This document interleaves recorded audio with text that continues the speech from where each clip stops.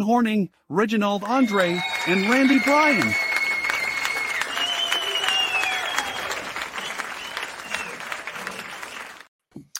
What's up, everybody? Welcome to another edition of the Security Squawk podcast. I am your co-host, Brian Horning, with Reginald Andre and Randy Bryan. Welcome to another week, gentlemen. How are you?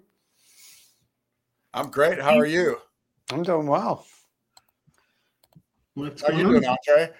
Almost Christmas, man. Almost. So we got lots to talk about in a short period of time. We got to wrap up in about 25 minutes due to our schedules.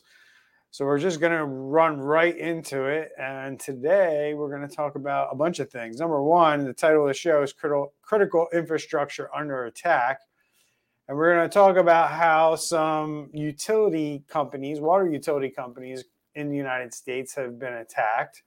We're also going to talk about some banks that have been attacked. We're going to update you on some cyber attacks that we talked about last week, one of those being Fidelity National and what they are up to and where they're at with their cyber attack. Plus our government's been attacked, and we're going to talk about how they were attacked and what you might want to look out so you don't become a victim like they did. Before we jump into all that stuff, remember to share our show. Helps us grow our channel with finding people like you who are interested in topics like this and learning how to secure their business and themselves from cyber criminals. Sharing, liking, putting a comment or a review on a podcasting platform if you're listening to us through audio. But if you're watching us on any of the social media channels, you can always drop a comment. You can drop a comment while we're live. We might answer it.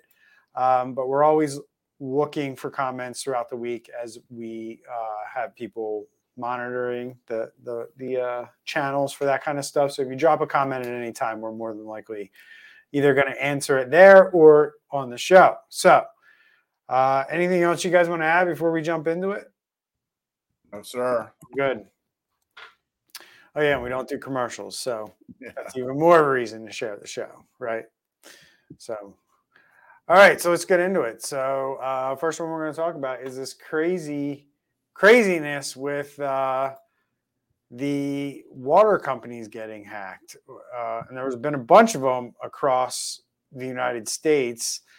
And CISA has put out, what do we have? CISA is reaching out directly to these water utilities about exposed Unitronics devices. And I don't know a whole lot about this, but what I do know is apparently there's a known vulnerability in these devices that I guess Iran's Islamic Revolutionary Guard Corps decided to attack in the last week or so, and they're citing the war in Israel as the reason why they feel like they can do this to these water companies. These water companies, at least one of them in Pennsylvania, needed to go offline and manage their water pressure manually as a result of this. This is pretty wild stuff, guys. What are your thoughts on Iran attacking our water system? And they'll also point out, we know we're going to talk about two on the show today, but it's been reported that there's been about a dozen or so to this point who may have been impacted. They're just not releasing where. I think it's kind of ironic before we get into it that it is Iran, because a lot of people have heard of the Stuxnet, which was a malware back in the day, which actually targeted Iran's nuclear reactors and didn't need internet to get there. It just traveled among random devices around the world to ultimately hack their nuclear facilities. So it is kind of ironic that they're reaching out and doing this. Similarly, against, basically, this is a device that's used to regulate water pressure. So tons of water supply utilities, whatever they're called in your state, use these things to make sure that the water pressure is correct. So this potentially is a pretty huge deal. Yeah, and apparently these devices are being shipped out with the default passwords, which kind of reminds me back when I used to work at CompUSA and all the routers had the same, admin and password. now if you at least buy a router, it's gonna be unique. There's gonna be a unique password for every device. So it's crazy that this company is still doing it this old-fashioned way. Yeah, and the other thing, CISA and the FBI have gotten involved, and the U.S. Environmental Protection Agency to help these water companies address these issues. Yep.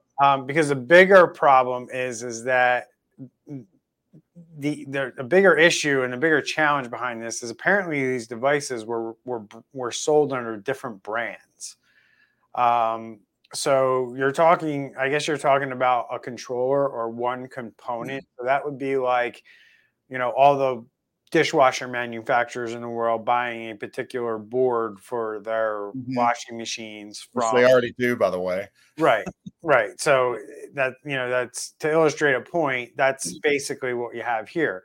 They may have bought a different brand, system to manage their thing, but all the systems that are sold to these water companies use this particular part from this manufacturer. So they're trying to get ahead of this by identifying all of the manufacturers, all the systems that contain this part, and it can be done under different names.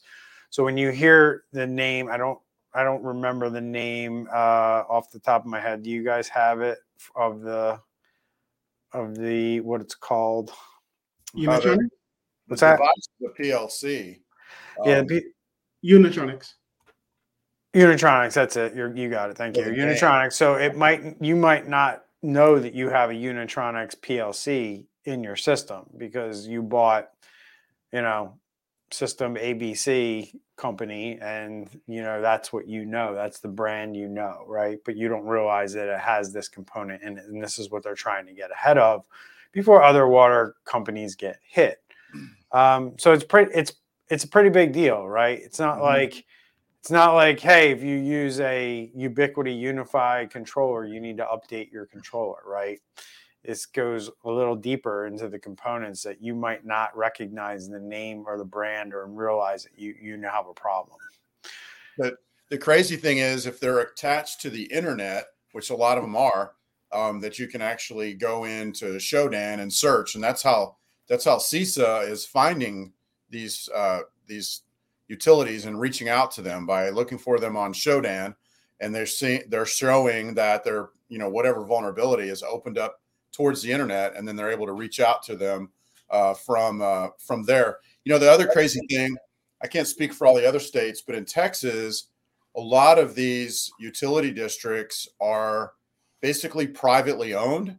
So they're regulated by the state as a corporate, almost like a public corporation, but they're still privately owned. A lot of them are just mom and pops that own them in Texas.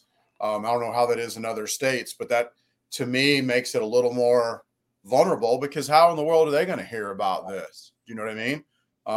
They're just checking their water meters every month or whatever. They don't know all this stuff about cybersecurity and all this jazz we talk about. You know what I mean? So I think that makes them a little extra vulnerable. Yeah. And to just show you how simple, what CISA is basically saying, this is what you need to do. If you have one of these systems, change the default password. So again, just going back to if you got this product in the first place, you're an IT administrator, that should have been the first thing you do anyways. Second, change the default port used by the PLC, which that's questionable because, it's a different port number, but whatever. We can find it. Yep. And then the next one is put it behind a firewall or VPN or do some type of multi-factor. And then the last one is do your updates. So there's nothing super complicated that shouldn't have been done in the first place for these two cities we're going to be talking about to have done. And that's the sad thing, or the sad reality. I would say 95% of the attacks we talk about, they're not really super complicated. They're ingenious, but they're just looking for these vulnerabilities, and they're putting them together, putting 2 and 2 together and equaling 4, and pulling off an attack to steal money, basically. Yeah. So this brings up a couple good points that I want to bring up with you guys around this stuff. Number one is that here we are with another critical infrastructure attack, where the Biden administration has, put forth efforts since they've been in office to improve cybersecurity in the U.S., and especially critical infrastructure. And a lot of critical infrastructure in this country is privately owned.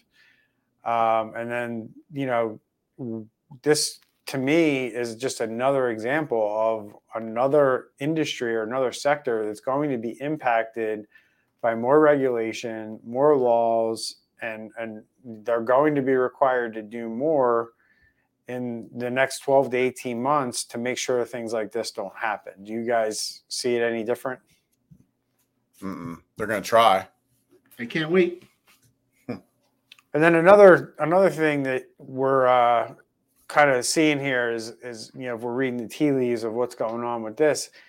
Number one, this, they're calling it hacktivism, right? Because it's done under the fact that it's an Israeli company, and they basically are saying that the people who did this are basically saying that because this is an Israeli-made piece of equipment, that it's fair game. I don't know if I necessarily agree with that.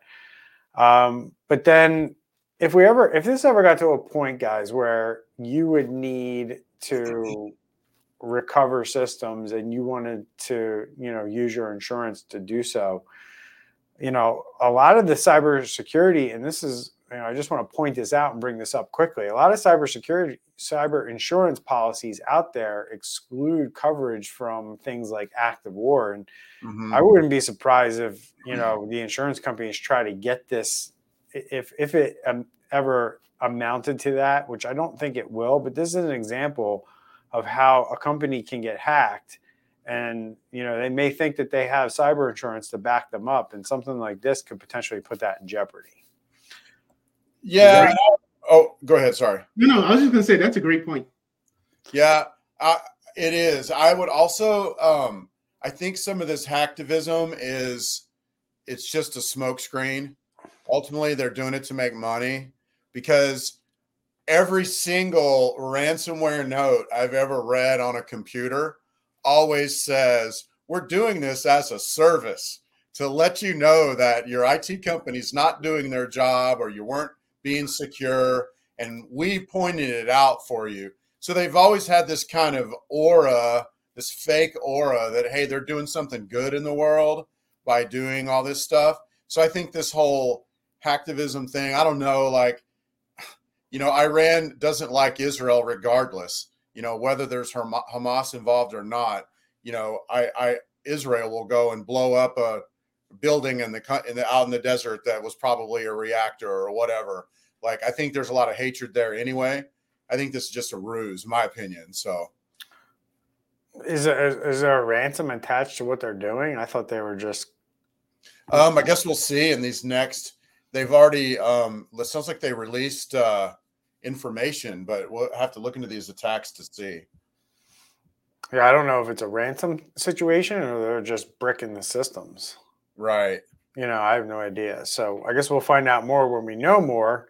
Yep. But this also brings up a good point where a lot of people are starting to kind of turn this on the Israeli company who created this software, and kind of pointing the fingers at them, saying that they are putting out unsecure software and devices, and that there needs to be a greater responsibility for cybersecurity for manufacturers of information technology, software, and hardware, which is also part of kind of the Biden cybersecurity plan, is to require people who produce these kind of things to do it to a certain standard and not put stuff out there that's chock full of bugs that can be, hacked and eventually used to take down systems and cripple industries and businesses. That's really what the ultimate goal of that is.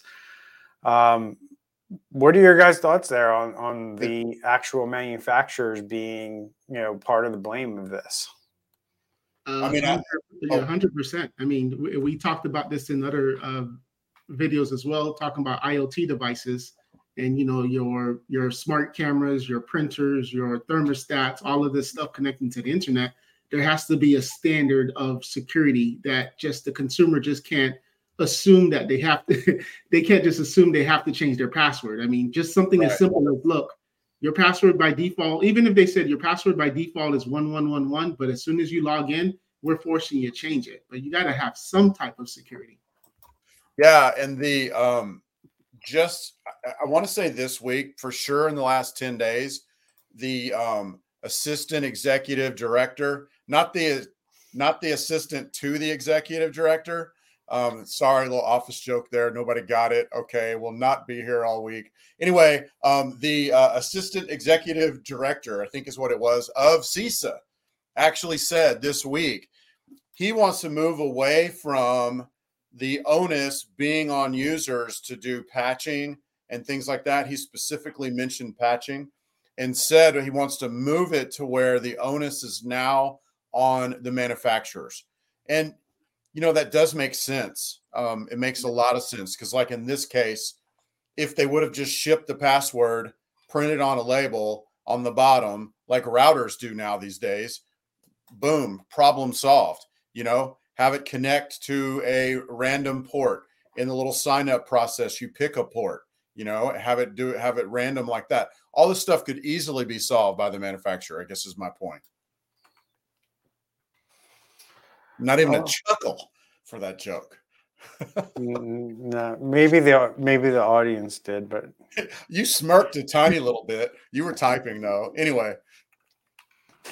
So moving right along, guys. So we also have a water facility plant in Texas, and not to kind of beat a dead horse here, but is there anything in particular with the Texas incident that stood out to you versus what we talked about in Pennsylvania? Just that this is a really big one. 850 employees, 2 million people that are getting service from this utility. This is not your average mom and pop utility like you see out in rural areas.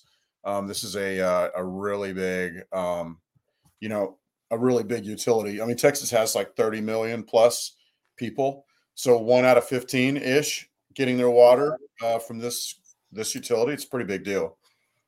I think Randy's storing some water in his bathtub right now, just in case. Yeah. Yes. Right. Nice. So now we have, moving right along, we have a bigger deal here, which is we're seeing the financial sector really start to take it on the chin in the last couple of weeks. We're going to wrap up the show with an update on Fidelity National Financial. If you have mortgage or you're trying to buy a house in the last week, you may have been impacted by this. But we're going to jump into this whole 60 credit unions across the U.S. have been impacted by a cyber attack because of their IT provider, at least one of their IT providers or a popular IT provider has been dealing with ransomware. And from my knowledge of the situation, guys, what I know is that there was a larger company, a parent company of Trellance that owns a company called Ongoing Operations.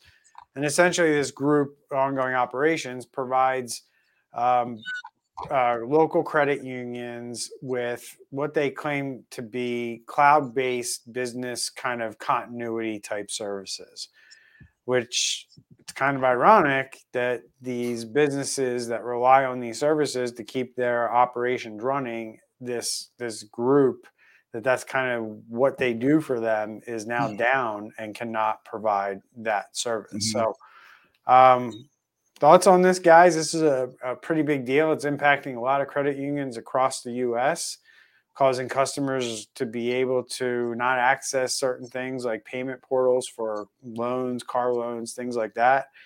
What do you guys think about this?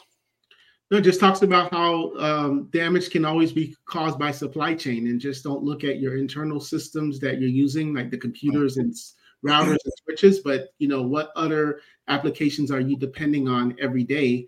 and having a plan if those things go down. Yeah, and the underlying vulnerability here is this CitrixBleed. And, like the name says, bleed just means when you're going from one side of something, like a membrane or a wall or whatever, to the other. And this particular vulnerability, information, basically to put it in layperson's terms, the information basically stays in memory even after it's not being used, which basically allows the attacker to pull out without any kind of authentication, just to pull information out of memory. So probably this was shut down. These were shut down probably out of caution, because it's a very real vulnerability. And if the attacker gets access to that system, can just start pulling that information down without having any kind of logins or anything like that. So it's a pretty big deal. Yeah, I mean, this CitrixBleed, not to go off on that, because it is a big deal. This is kind of becoming like the Move It of the back end of 2023, even though Move It's still being exploited like crazy. But this is kind of the new one, and it looks to me like a bunch of ransomware groups are taking advantage of it. You got Alpha V is kind of hitting the healthcare sector. It seems like Lockbit's also, making some money off the CitrixBleed vulnerability. And then, because I think we're gonna find out Fidelity National. I think in those show notes I have who hacked them, and I think it was Black Cat. So these groups are just jumping all over this vulnerability because they know what they can do once they get in there. So what else do you guys see coming out of this CitrixBleed or the attack on the 60 credit unions? I mean, the sky's the limit, if you ask me, on this, because there are people out there who have this vulnerability in their systems that don't even know about it. I think, like you said, it's going to be the Move It of December 2023 for sure. There's just a lot of potential for bad growth here, if you will. Yeah, I mean, essentially, and just so everybody knows, ongoing operations, they had this thing called a FedComp platform. And it's used by numerous credit unions across the U.S., and it wasn't patched for the CitrixBleed, which led to the ransomware attack that caused significant operational disruption. So that's what happened with the credit union. So it's today the December 4th, right? Yesterday was the day that they start having to report to the SEC within the certain amount. Yes, correct. So we'll definitely get more news articles.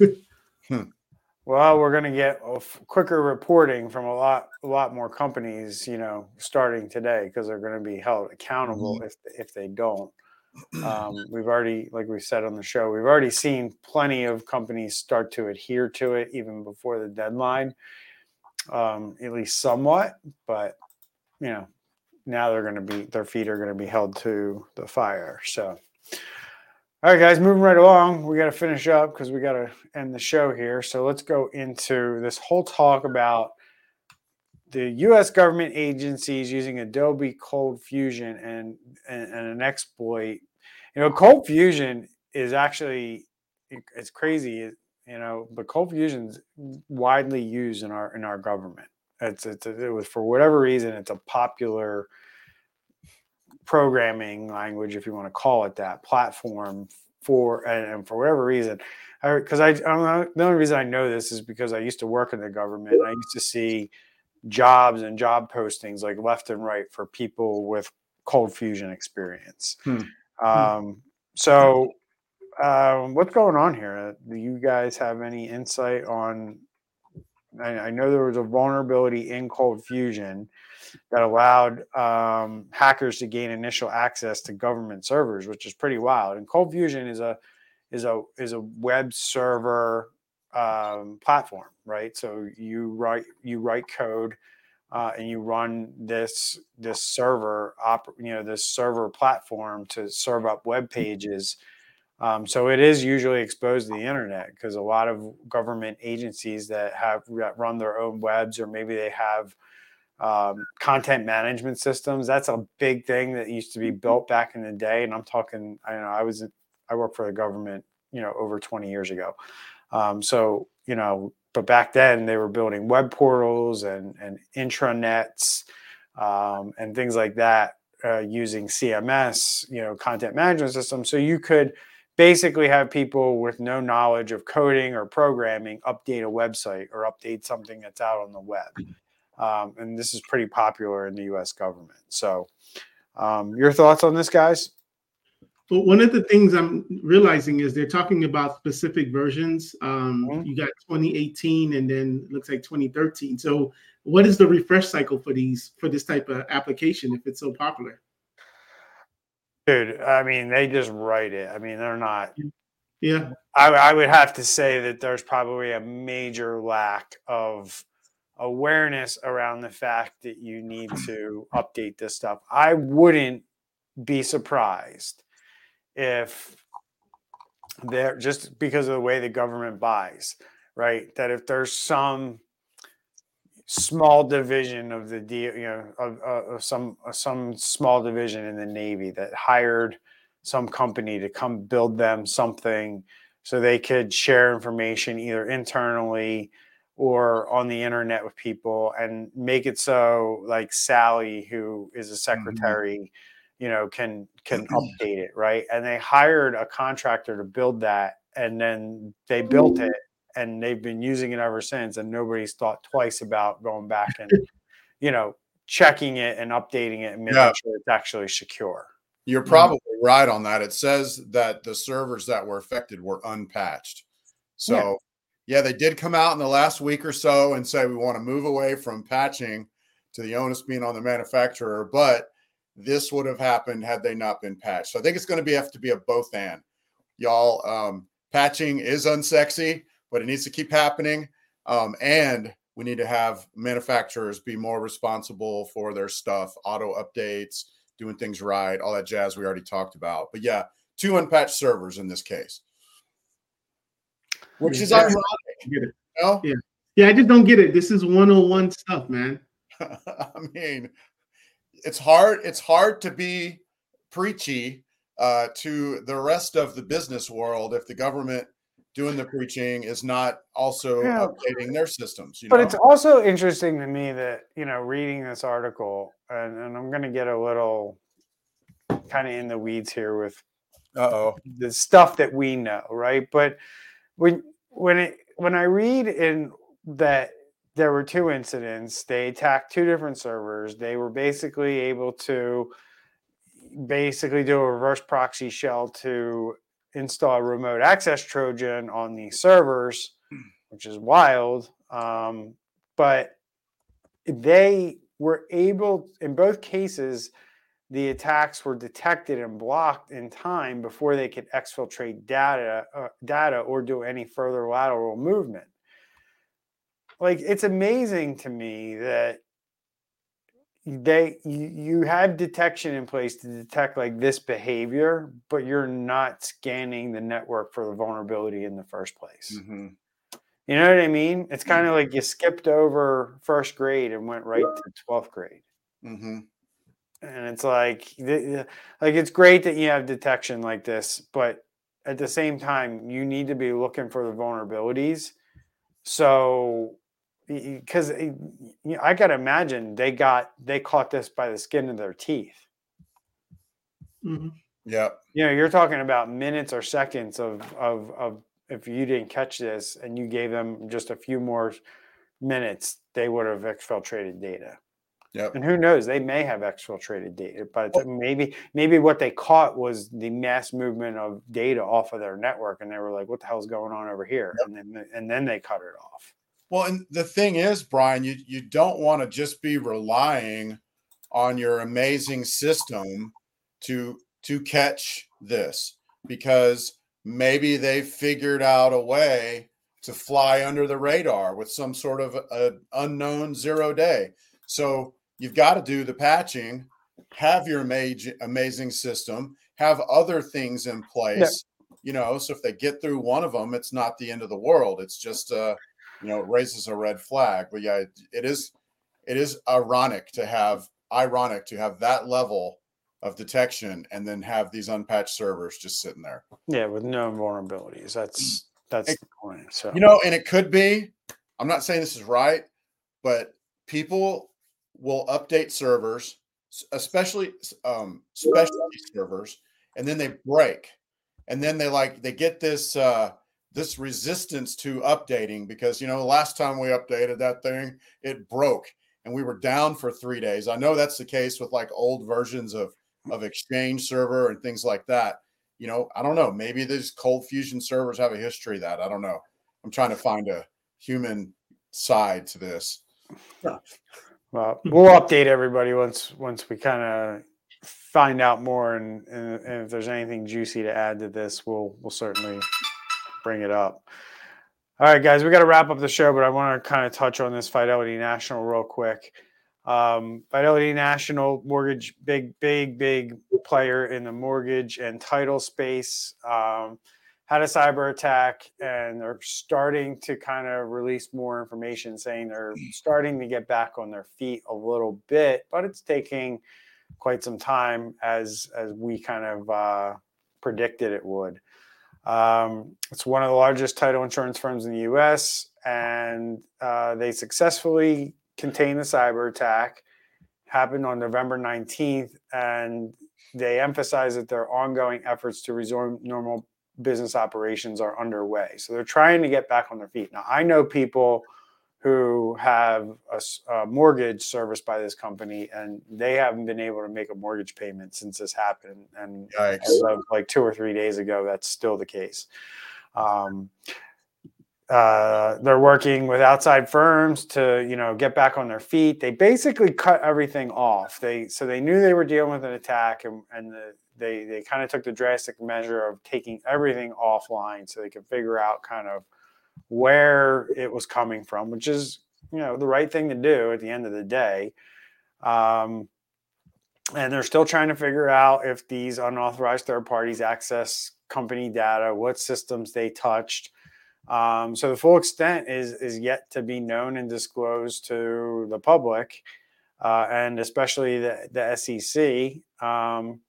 This is a $2.8 billion company in the third quarter of 2023. So, this company has significant cash to play with. And the Alpha V Black Cat ransomware group are the ones that came forward and said they did this. And you'll know that name because this is the same group that hit MGM and Caesars just a few months ago.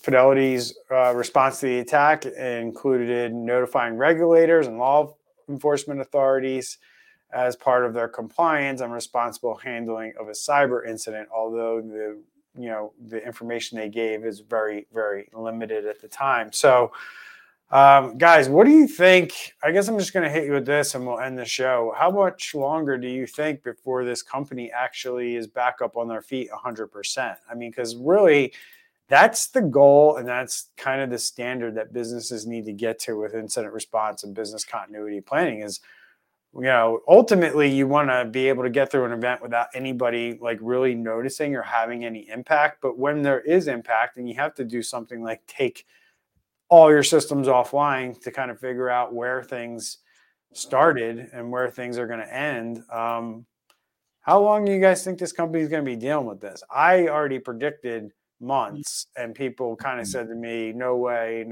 And I kind of said, well, either they're paying the ransom and that's how they're getting back on their feet quicker because they're working with the criminals and they know the criminals aren't going to continue to mess with them. Or they don't know what they're talking about. And I'm in the camp of they don't know what they're talking about. I agree with you 1,000,000,000%. They don't know what they're talking about. Any company is going to be dealing with this for 3 to 6 months. Even if they have the best everything in place, once something like what has happened, you're going to have potential lawsuits.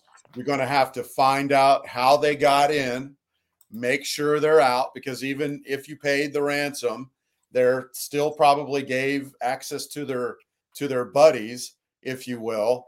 Like, just to say that, oh, it's 3 weeks in and out. I just can't see that. Like, best case scenario, they're still going to have something they're dealing with easy 3 to 6 months down the road. That's my opinion. So I agree with you. They don't know what they're talking about. So, Andre, you're awfully quiet. No, same. I know Randy's got to go, so I was just trying to keep quiet. But I'm going to go to 6 months and more because of the legal situation. Yep. And this will probably go into the hundreds of millions of dollars in losses. So, yikes. We'll keep everyone posted. Thanks, guys, for your input. Randy, I know you got to go, so we won't stay on too long. As always, leave comments, share our show, and rate us on the podcasting platform if you listen to us. We appreciate the support, and we'll see you all next week. All right.